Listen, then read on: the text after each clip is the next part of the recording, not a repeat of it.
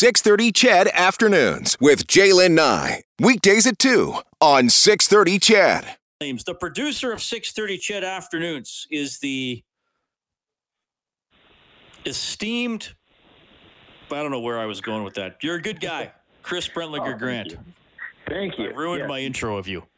Okay. Well, and the hockey, that's not an April Fool's Day joke, right? Like the Vancouver Canucks, we've seen the statement by the National Hockey League. They are not playing, and it's not just some social media buzz by a rabble-rouser or someone trying to create some chaos. The Vancouver Canucks are dealing with the bout of COVID, and so it is not April Fool's Day, just to get that out there as well, Wilkie.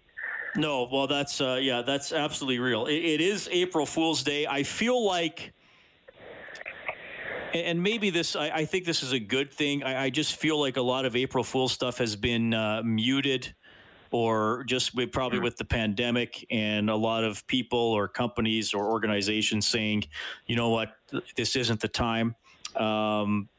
What is this Tim Hortons thing you sent me that they're making giant Timbits? Was that their thing this year? Part of this, yeah, exactly. So if a company, the news outlets by and large that I've seen are sticking away from the annual trap of, April Fool's Day, whatever, right? No park closures, no bike lanes, nothing. Everyone's kind of sticking away from it. But some pretty good citizen journalism by Tim Hortons, I guess. They sent out a tweet this morning, which is actually, if you want to call it a long con, a follow-up to something they put out on February the 15th. So they've been working on this for a while.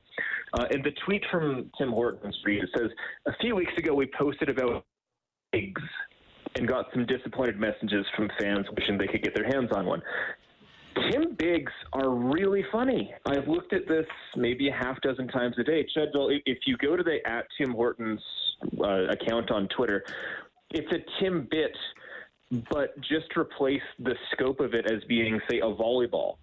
And they've photoshopped these big things. I can't imagine they would actually use that amount of dough and other ingredients to create these things, but the photoshopping is definitely like on point. And seeing these people, actors, I would assume, try and eat these Tim Bigs, it's really funny. And that's one of the first times I'd say in a couple of years that I've actually kind of chuckled at one of these things, because it's been a very difficult year news-wise, like fire hose to the face every single day of trying to disseminate information. And of course, you go into this day, Reed, with your eyes wide open and saying, okay, it's April 1st, nothing's going to get me.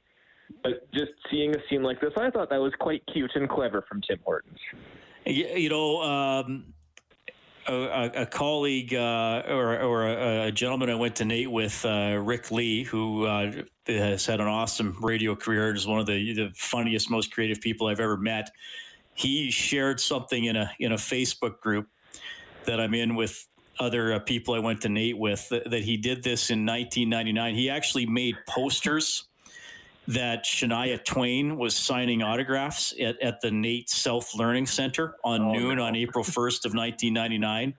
And I can't remember the extent, but he did have people lining up to get Shania Twain's autograph, as if she would come, pick Nate of all places to come randomly sign autographs on whatever day of the week it was. But and the posters hung around campus was the official communications vehicle to announce that she was coming to Nate. Yeah. No other mention of her being there. They just relied on one radio and television student to go around and hang up posters. So yeah, I'm glad he sent me that, because I'd forgotten about that.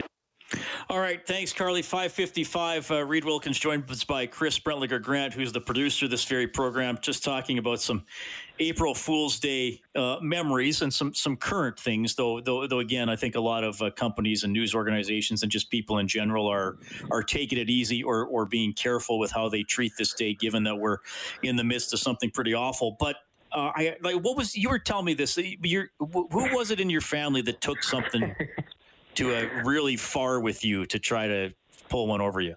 Sure. 15 years ago today, as it were. So April the 1st, 2006, little Christopher is somewhere in the process of completing grade 7. And rabid fan of sports, of course, you know this, Reed, but college basketball really had my heart at the time. And a school by the name of George Mason, they are in Fairfax, Virginia, went to the Final Four. And people who are following March Madness right now, you probably have your favorite team, the teams that you picked in your bracket. And then if you're like me, you cheer for chaos after that. So even at this young age, I was all aboard the George Mason bandwagon. Was over visiting my dad, and I woke up April 1st, not thinking anything of it. And my dad turns off sports radio because, of course, he had this whole plan devised. And he looked me dead in the eyes and said, George Mason is out of the tournament. I said, what? Didn't wait for maybe 20 seconds. He said, no, the NCAA found that they were in contravention of the rules because 4 of their players are former Russian professionals, and so they're kicked out of the tournament. I'm so sorry, Chris. And I was flabbergasted, maybe 30 seconds of silence. I sat on the couch and kind of hung my head. Of course, no internet on my phone, no phones, no internet to check right then and there. And then he said, because it's April 1st, and I guess that's when the investigation concluded. Chris, you're better than this. And that is the one that lasted 15 years.